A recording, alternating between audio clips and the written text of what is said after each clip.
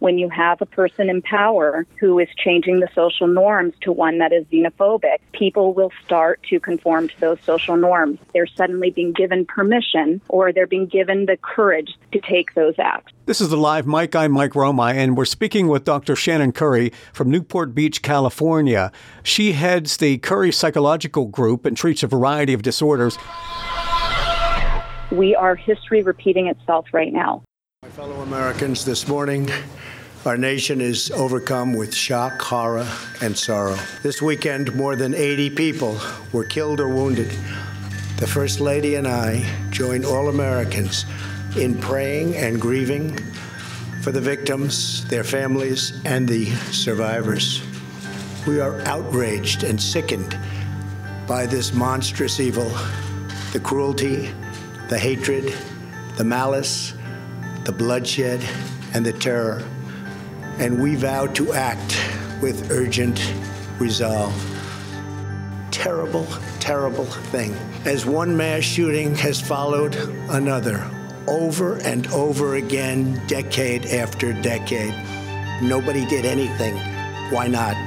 Mental illness and hatred pulls the trigger, not the gun. It is not up to mentally ill monsters. It is up to us. May God bless the memory of those who perished in Toledo. And I'm wondering if maybe part of the conversation that we need to have is whether or not, instead of tinkering with the Second Amendment, I never hear anybody say, let's tinker with the First. But also, people always say, do something, and then you know what? Congress does absolutely nothing most times. And I think that's why people are so upset. We can't just lay blame. There's so much going on. There's no single solution because there's no single cause. It's not the weapon. It's the evil from within. Thoughts and prayers are really the only thing that's going to stop the evil from within the individual who is taking up their arms to do this kind of a massacre. So I will continue to do the thoughts and prayers. I know the entire Senate will join in echoing the sentiments of the President this morning. We're deeply saddened. We're all concerned for those injured. We'll keep them in our prayers, and we'll continue to send them every wish for quick and full recovery. That's a joke. That's an absolute freaking joke.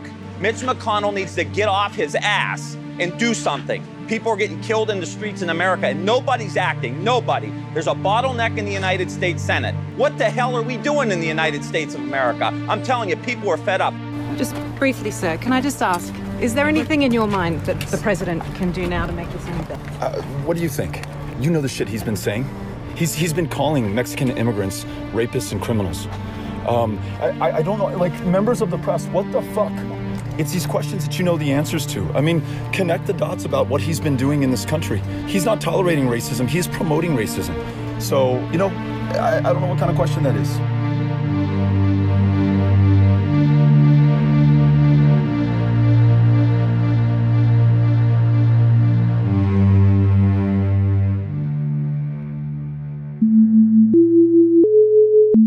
He was one of those civilized individuals who did not insist upon agreement with his political principles as a precondition for conversation or friendship.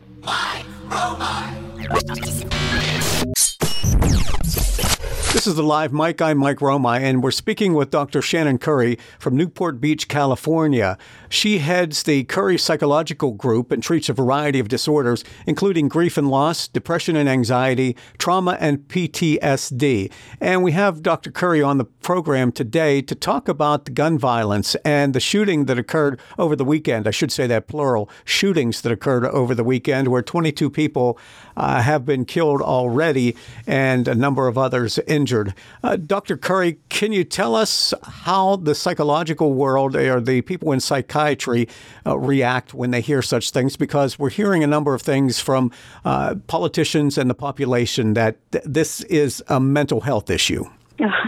Well, Mike, I thank you for having me on here, and I'm so happy to be able to speak about this because I think that the psychological community, probably as a whole, I can certainly speak for myself, we're collectively cringing when we hear that.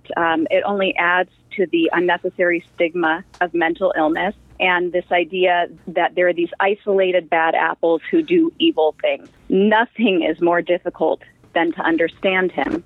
And understanding is really key here in eliminating gun violence. And there are social influences on human behavior that cannot be underestimated in these sorts of continued tragedies in our society. And unless we choose to understand and explore those behaviors and not simply denounce what we seem to want to dismiss as bad apples, and just throw them away in the back of our minds, we cannot forget what is happening here, and we cannot dismiss it as mental illness. Yes, there may be aspects that are mentally ill, clearly, but these people have vulnerabilities that are being exploited by systemic forces, and I'm here to talk about those forces today.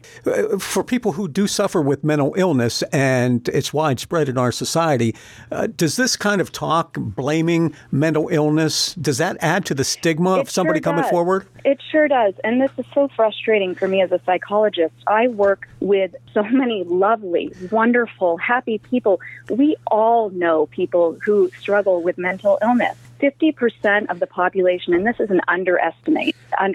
This is reported by people, and so we know that it's an underestimate, but at least 50% of the population is going to experience a clinical depressive episode at some point in their lifetime. So that means half of us are mentally ill, can be qualified as mentally ill.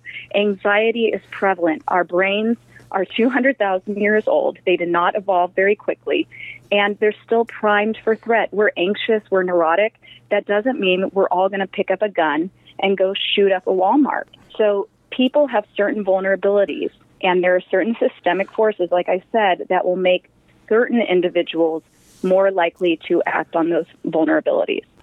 When something like this happens, and it's happened multiple times in 2019 alone, we've become so callous towards it in the sense that we've normalized it. Our elected officials, our president, have normalized this. You said a great word there. My fear here, and I think this is the fear of many psychologists, is the normalization of this kind of deviance, the normalization of evil acts, and all of the real horrific tragedies and the human horrors, the atrocities throughout history have occurred because of apathy, because of the normalization of this kind of deviance, this slippery slope of, well, maybe it is normal to start to label certain people as bad or as unwelcome or as less than. And that breeds hatred and it breeds fear. And then we start to disidentify with others. We start to think of them as less than human. And when we start to think of others as less than human, we're capable of doing some real atrocious things. When we categorize them as less than human, are we talking about the racist rhetoric that's going on in our society now? That's exactly what we're talking about. So the immigrants, illegal immigrants, the black, the brown people, all these people coming into this country, they're invading our country. And it seems as though there's a group of white Americans, white males, who are fighting back. And as I think some of the political rhetoric has been pointing out, take America back, bring America back. There's certainly a fear-based xenophobia. A rhetoric going on where the focus seems to me, I mean, when you really look at the numbers of issues that are a burden on our finances, those real burdens have to do with certain healthcare costs, things like diabetes, disease, incarceration. We are currently incarcerating a majority of substance abusers and people with actual substance dependence. And those are the big costs in our countries and some of the bigger issues, the drain on our society. So then when you see this focus on immigrants, it can only really be considered xenophobia. I mean, it almost seems like this irrational fear against another person. And it's leading to a lot of hatred. We know throughout history, and experimentation has shown this, that when we have people in positions of authority, especially, and that is what is so important about the president's role, that they take a diplomatic stance, that they be the altruistic leader. And what is so important about that role is people in authority have incredible influence over the masses. And we are social creatures by nature. We tend to conform. And so if you have people in the public who are already extremists and they have these extreme, hateful, white supremacist beliefs, our social norms better be such that they're keeping those people in check. And if you have a person in authority who is suddenly allowing or changing the social norms, who is using a rhetoric that is saying, hey, maybe in the panhandle it's okay, or whatever else, making it lighthearted, making jokes about shooting immigrants, then they're actually opening Pandora's box. And I'm not saying that racism and white supremacy hasn't existed in America. It has been prevalent throughout history. It has never gone anywhere. However, what's happening is that we're opening the lid. We're changing the social norms from the highest level of power. And you're going to see those people who had those extremist beliefs start to flood out and behave in ways that previously were not acceptable out in the public eye. So there's always been nationalism in the United States, always been xenophobia from the Irish, the Japanese, the Chinese, different groups, the Catholics Jews that came into this country, and people rebelled against them. Why is it different today? Why are people acting out? Well, I think it's exactly what I was saying. I think that when you have a person in power who is changing the social norms to one that is xenophobic, people will start to conform to those social norms, and there's not going to be as much pushback. They're suddenly being given permission, or they're being given the courage, the boost that they needed to feel compelled to take those acts. Dr. Shannon Curry is our guest. She heads the Curry Psychological Group. And so what can and what should be done about this kind of language going on? Well, so I firmly believe that throughout history, the bow, if you think of a bow and arrow, sometimes the bow gets pulled back right before you allow that arrow to shoot forward for progression. And I think right now the bow has been pulled back. And the last thing we need to do is become apathetic. Do not allow yourself to normalize this. Do not allow this to become your social norm. I think it is very important for people to start to read up on social psychology. This is why psychologists just roll over. We go crazy when we see these phenomena acting out in society today. I mean, these were the precursors to the Holocaust, and I'm not being dramatic by saying that. This is how these events have occurred through history. We are history repeating itself right now. Educate yourself about how vulnerable human beings, all human beings, are to committing atrocities when it becomes socially normalized, and recognize that pattern that is occurring. Unless we are critical of our own biases, unless we are aware of our own biases, and unless we recognize that our society is a reflection of these internal biases, and we recognize these processes happening from the highest powers, we will be vulnerable to perpetuating it ourselves. So be aware of your own biases. Check other people who are talking in a hateful way. If you see a vulnerable person who is being talked to in a hateful way, intervene. White people, be allies. Intervene. Talk to your white friends. Do not let them use xenophobic speech. Do not let them use racist speech. Do not let them engage in racist acts. This is a frightening time, and we have an opportunity here to progress forward or to let the atrocities of history repeat themselves. Dr. Curry, even if you weren't in El Paso or you weren't in Dayton, Ohio, you're seeing it every day, every hour on the news. What impact does this have on the casual observer's brain? You know, actually, there's been research that's shown that people will actually develop trauma symptoms, not unlike people who have actually been directly exposed to the traumatic event. So this is a traumatic time for our society. People are frightened. Parents are frightened. The best advice that I can give is that to remember that media exposure to horrific events increases our ideas of how common they are. And while they are common and there is a huge problem occurring in our society, the actual likelihood of being injured is not extremely high, personally.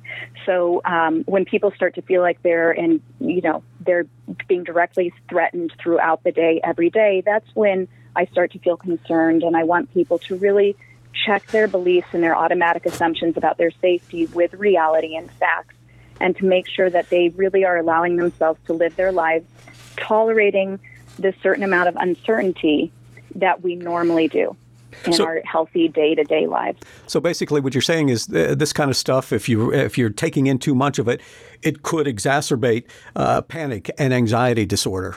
Oh, absolutely. Well said. When you said about the people who are out there and the people who may be copycat shooters out there, are there specific characteristics that we should look for in our coworkers and the people who go to school with others? What should we be looking for without being paranoid?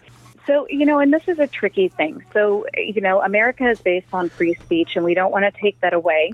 And we also don't want to overly pathologize people. And what's really frightening, like I said, is this emphasis on mental illness, because there's no specific type of person with one specific mental illness who becomes a shooter. So I want to be very cautious here and not make any sweeping statements that, you're going to look for this specific profile and that makes a shooter. Mm-hmm. But there are some risk factors to be aware of, and they're usually pretty obvious. So if you know of somebody who is actually speaking, most of these shooters have actually spoken about their desire and their curiosity to kill people.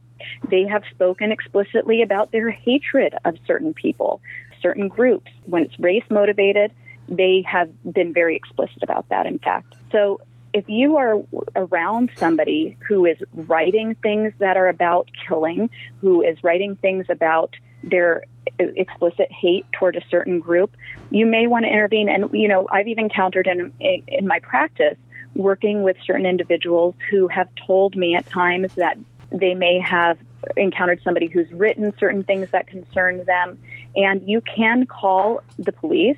The police actually are trained to kind of evaluate whether these things are a credible threat and something they need to look into further. And as we go forward, you had mentioned something earlier about being a precursor to a Holocaust. Do you expect copycat shooters out there? Do you think that there will be others? These events, you say, seem to happen back to back. Well, like I said, human beings tend to be social creatures, and we do a lot of what's called social referencing. And that's why those social norms are so important, and positive social norms are so important. What can happen, and I think what's been happening lately and what just happened over the weekend, is when there is a mass shooting, there's often, it's more likely that one will follow shortly after. And this also happens when there are public suicides. So a celebrity suicide, there's an increased likelihood not only of another suicide, or of increased suicides within the public, but actually of accidents in public transport. And the reason for that is believed to be that if you have a pilot or a train engineer or whatnot who is actually acutely suicidal and just wasn't really taking that next step, what happens is that when we're exposed to the idea of somebody following through with something we really want to do secretly, it gives that push, that courage to take that step. And I think that's what the fear is here. And I think 8chan is also perpetuating that kind of hatred through that peer support and that polarization of people who are like-minded in their xenophobia and their hate. They're normalizing it, and they're giving each other that push, that courage to follow through on things that otherwise might have been a fleeting thought or possibly not have become that extreme. So that's the real concern here, is that other people who are considering it may take action who wouldn't have otherwise. You said 8chan, that's a social media site. It has been taken down today. Throughout the day today, we've heard people trying to pass the buck. Is it social media? Is it the news media? Is it video games? All the and guns. And so there's a lot of passing the buck out there. But can we key in on any one particular thing that would create such monsters? What you can key in on are things where there's evidence. And what we know is that 8chan is where at least one shooter and many other terrorists, as we know, have posted essentially their manifestos. And they've actually garnered support, and they've engaged in rhetoric that has been hateful and has been consistent with their behavior. So with the behavior that has led to the death and murder of many people.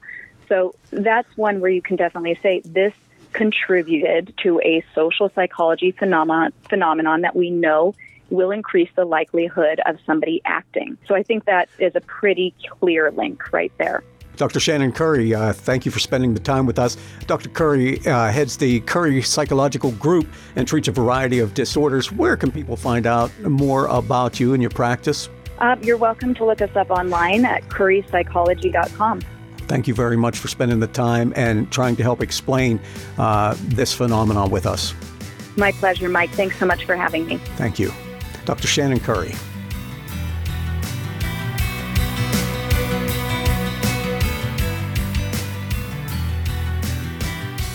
You are listening to a production of the Social Voice Podcast Network.